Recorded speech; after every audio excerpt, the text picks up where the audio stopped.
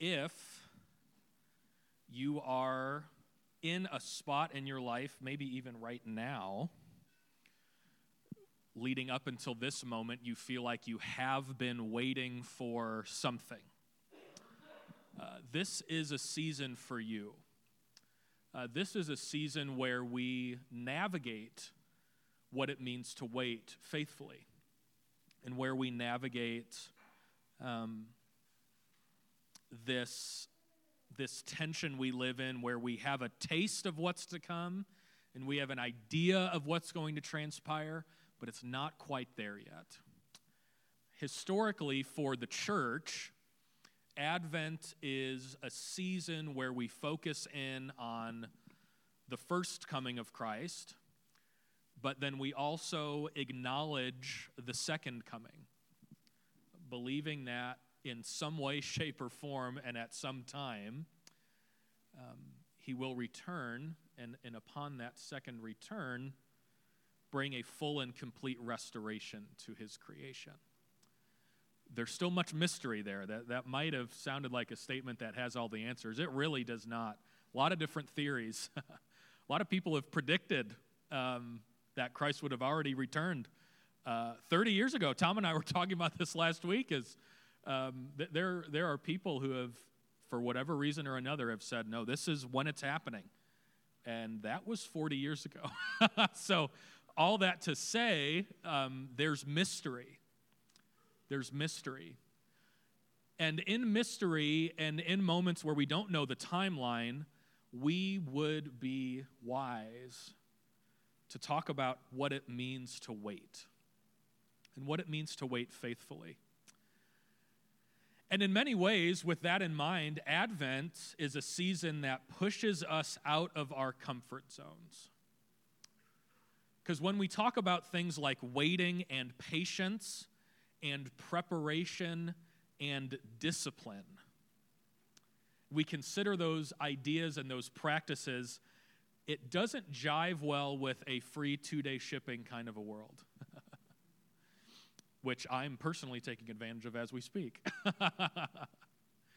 This idea that we would way rather shoot from the hip, we'd rather have things now. Advent sets a completely different tone. And Advent leads us into a completely different atmosphere. There's a couple of verses in the book of Romans that I'm going to read just to convey this thought. If you'd like to follow along, there's Bibles on the tables, in the middle of the table there. If you're going to be using one of those, Romans chapter 13 is on page 1763.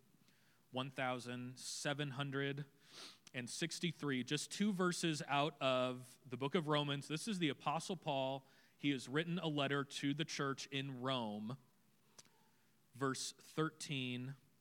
Chapter 13, verses 11 and 12 says this: "And do this, understanding the present time, that the hour has already come for you to wake up from your slumber, because our salvation is nearer now than when we first believed.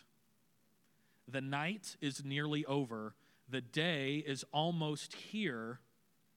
So let us put aside the deeds of darkness and put on the armor of light." Advent, which is the start of the church year, says it's time to wake up. If there's nothing else you hear this morning, and if there's nothing else you think of for the rest of this week, Advent is a season that says it's time to wake up. The time is almost here. There is a cloud beginning to swell. It's about to rain. The Lord is about to come. As the people of God, as the people who are trying to love God even more than they are now, Advent invites us into, and work with me on the image, works very well with the song we just sang, this dry ground cultivating task. Advent leads us into a season where we are to consider the stale, where we are to consider what has not moved quickly and easily over the last month, 2 months, year, decade. And it puts us into a position where out of hope and anticipation, we start breaking up the dry ground. And even though it hasn't rained here, and even though we haven't grown anything out of this ground in months and years and decades, we're going to work the soil because we believe that something new can grow. That's what Advent leads us into. And it requires a few things of us. Once again, patience. Once again, discipline. Being main and central themes of Advent that we are not easily accustomed to. So in order to lean into the season, we need to do a few things. And I'd like to present 3 of them to you as we consider the Advent season. The first one is disconnecting Advent from Christmas. Disconnecting Advent from Christmas. I'm good friends with a lot of the staff at Riverside Community Church, which is located downtown. If you were to take Monroe right into downtown, Riverside's there. And I'm good friends with a lot of their staff, and they do a very large production for Christmas, and it's really fun. And they started planning for it 2 weeks after Easter. 2 weeks after Easter Sunday, they were planning for Christmas. And I was hanging out with them one day in the office, and because the Dream Center shares offices with Riverside, and they all got up at the same time to go to a meeting. I said, "Where are you all going?" They said, "We got a meeting." What are you meeting about? Christmas. And you all know me. I'm so just witty and annoying. Can I get a witness? I go. I didn't even have to ask for it. I go, "Hey, remember Christmas is on the 25th this year." Just as kind of a little poke to him. Christmas is the 25th, December 25th. It's when the calendar says it's Christmas, right? I think it would be fair to say, I think we would all agree that perhaps there's been a bit of a cultural takeover when it comes to Christmas. Once again, the task is disconnecting Advent from Christmas. For Christians, we start now. Culture started with Christmas, after Halloween, this last weekend. If you did the devotionals this morning, and if you'll do them later, the author Christine Hung, she says in this morning's thought, just the chaos that leads up to Christmas. For us, our task as the people of God is to disconnect these two things. But here's the interesting thing. There's been a cultural takeover. Could I present to you this morning that there's been a religious takeover as well? And this is what I mean by that is how we approach December 25th, how we approach the Christmas holiday, how we talk about it. This is the coming of Christ. This is when God took the form of humanity and was born and dwelt among us to show us what it looks like to seek out that which has become lost. He says this himself is why he came. There's a couple of prominent times in the scriptures where he says why I've come. I have come so that they would have life and have it to the full, have it abundantly. And in another part of the Gospels, he says, I have come to seek out and save that which has become lost. It is, however, very easy to say, as people who know how the story ends, and in this instance, I'm talking about like what we celebrate around Easter. It would be very easy for us to say this time of year that finally Jesus has been born so that one day he can die. Because we put a lot of stock into the Easter, the crucifixion, the resurrection. And I think that kind of does a disservice to the Advent season. I also think that it would be more proper to say that he was born not just to die. Like that wasn't the means to the end. The act of the birth, the incarnation, is that he was not born to die, but he was born to dwell among us and seek out and save that which has become lost, and he was eventually killed. Those are two different ways to say something.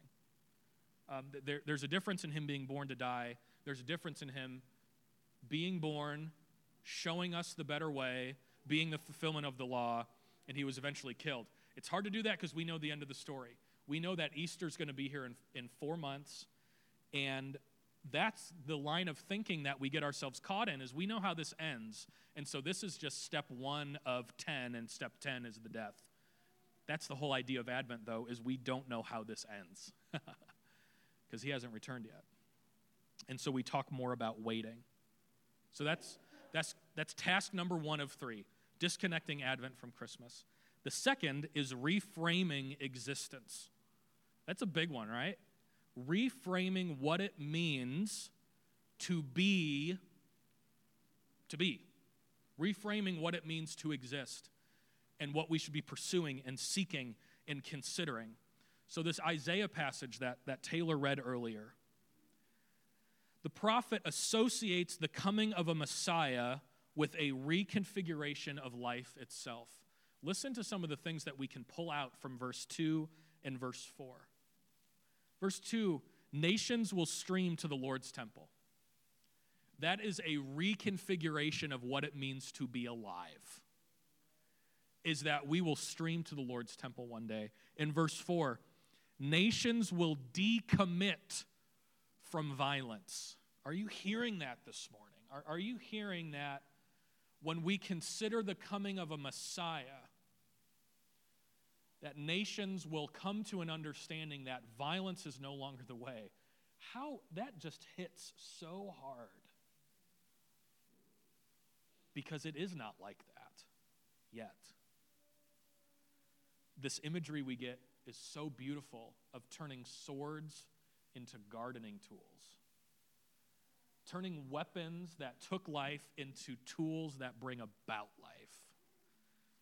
And also in verse 4, hear this, nations will not train for war anymore. I see more videos of marching armies than I see anything else. Nations are training for war. There's going to come a day, though, where nations won't do this. Isaiah 5, or it's 2, 1 through 5. Chapter 2, 1 through 5. Isaiah, yeah. A complete reframing of what it means to be alive. Advent leads us into that. And the third thing is to keep watch. Advent leads the people of God into 3 tasks: disconnecting Advent from Christmas, reframing existence, and keeping watch. I'd like to read a passage out of the Gospel of Matthew, chapter 24. If you're using one of the Bibles from the table, it's going to be on page 1543. 1543. This is the Gospel of Matthew, chapter 24, starting at verse 42. This will be a passage that is familiar to those who have done the Devo and will become familiar for those who will do that later today. Gospel of Matthew, chapter 24, starting at verse 42, says this: Therefore keep watch, because you do not know on what day your Lord will come. But understand this, if the owner of the house had known at what time of night the thief was coming, he would have kept watch, and he would not have let his house be broken into. So you also must be ready, because the Son of Man will come at an hour when you do not expect him. Listen to verse 45. Who then is the faithful and wise servant, whom the master has put in charge of the servants of his household, to give them their food at the proper time? It will be good for that servant whose master finds him doing so when he returns. Advent moves us into a moment where we are to keep watch. We are told, you must be ready. And what does it look like to be ready? To be ready is to be present and active in faithfulness. To be ready is to keep on keeping on. To be ready is to take the next step of obedience.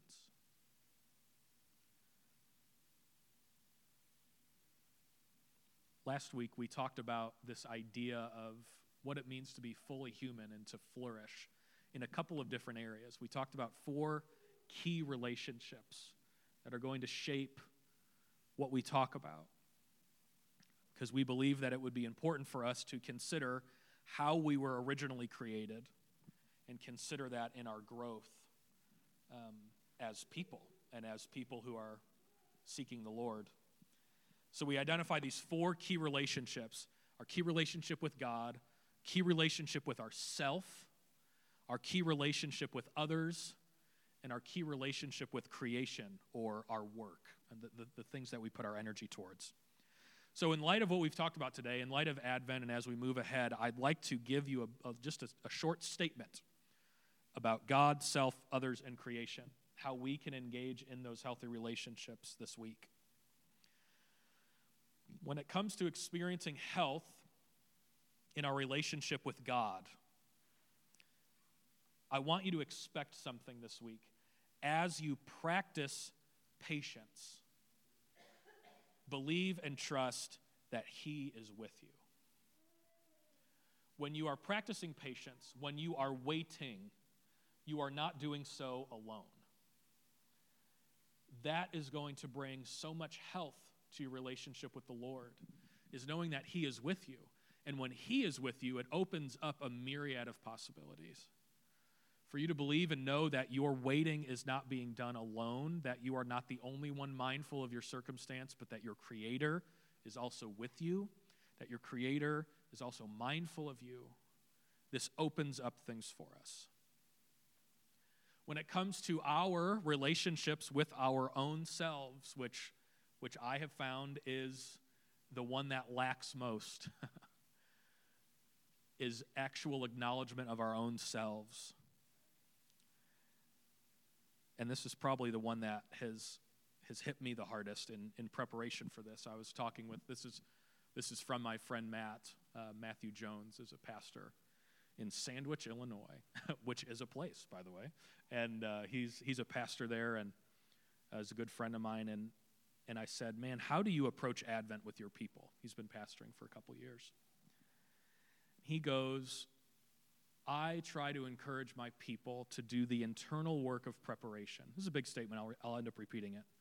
Do the internal work of preparation so that you will be able to recognize when He comes in full glory or simply when He breaks in the manger. Yeah.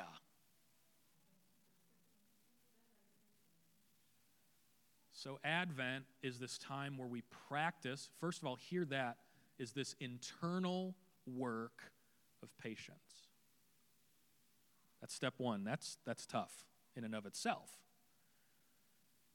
But we do this internal work of preparation and patience so that we would be able to recognize when the skies were to open up or when you heard a rumor that in the storage shed behind the Super 8 motel on the south side of Peoria, there was a king being born. And you would be intrigued enough to be there as well. That's what Advent does. It makes us aware of, man, the big thing that is going to come, or it allows us to be able to identify how God and His kingdom is breaking in to those little itty-bitty micro moments as well. That's what Advent prepares us for. When it comes to our relationship with others, we are to embody Advent by extending what we can call a patient hope of Advent to one another. When we consider Advent, we can embody it and extend it to others, this patient hope of Advent. And when it comes to our relationships with our creation, our work, the world around us, in this Advent season, we can seek out the ways in which we can faithfully serve those that God has entrusted into your care. Now, this is any kind of family and friends that might be in an inner circle, but consider your neighbors, consider your coworkers, consider those that you're just around frequently, and start perhaps seeing them as those that have been entrusted into your care. Maybe you're around them a lot for a reason. So Advent, just like it says in Matthew 24, it's the person who was put in charge of a group of people and who was going to give them their food at the proper time. What if you've been put in charge of a circle? And what if we are called to do more than simply coexist with one another, but we are actually called to serve one another? Advent gives us eyes to see those moments. So, we turn things over to the tables. We try to incorporate discussion into our gatherings, and we do have some time to do so. There's a piece of paper on your tables. There should be 2 of them that have 3 questions on them. Moving forward, these are going to be the same 3 questions, because what I think it does is it allows more space for you all to dictate the conversation, which I am much more of a fan of because I believe that the Holy Spirit is speaking to us. So there are 3 questions. They're simple and easy to remember. The first one is, what has stuck out to you? And another way of saying that is, where are you at? The second one, what is the second one, Taylor? What's your next step? And an easier way to say that is, where are you going? And then the last one is, how can we help? How can we pray for you? How can we journey with you? Don't go it alone. Believing that in this moment, perhaps something has popped into your head and that you feel like there's something you've got to do with it. That's what we want this time of discussion to be all about. So let's take about 7 or 8 minutes. Introduce yourself to someone if you don't know them, and feel free to share as much as you'd like. If you would rather not share something, don't feel the pressure to do so. Hopefully you all learn from each other about how we can move forward. So we'll round back up here in about 7 minutes or so.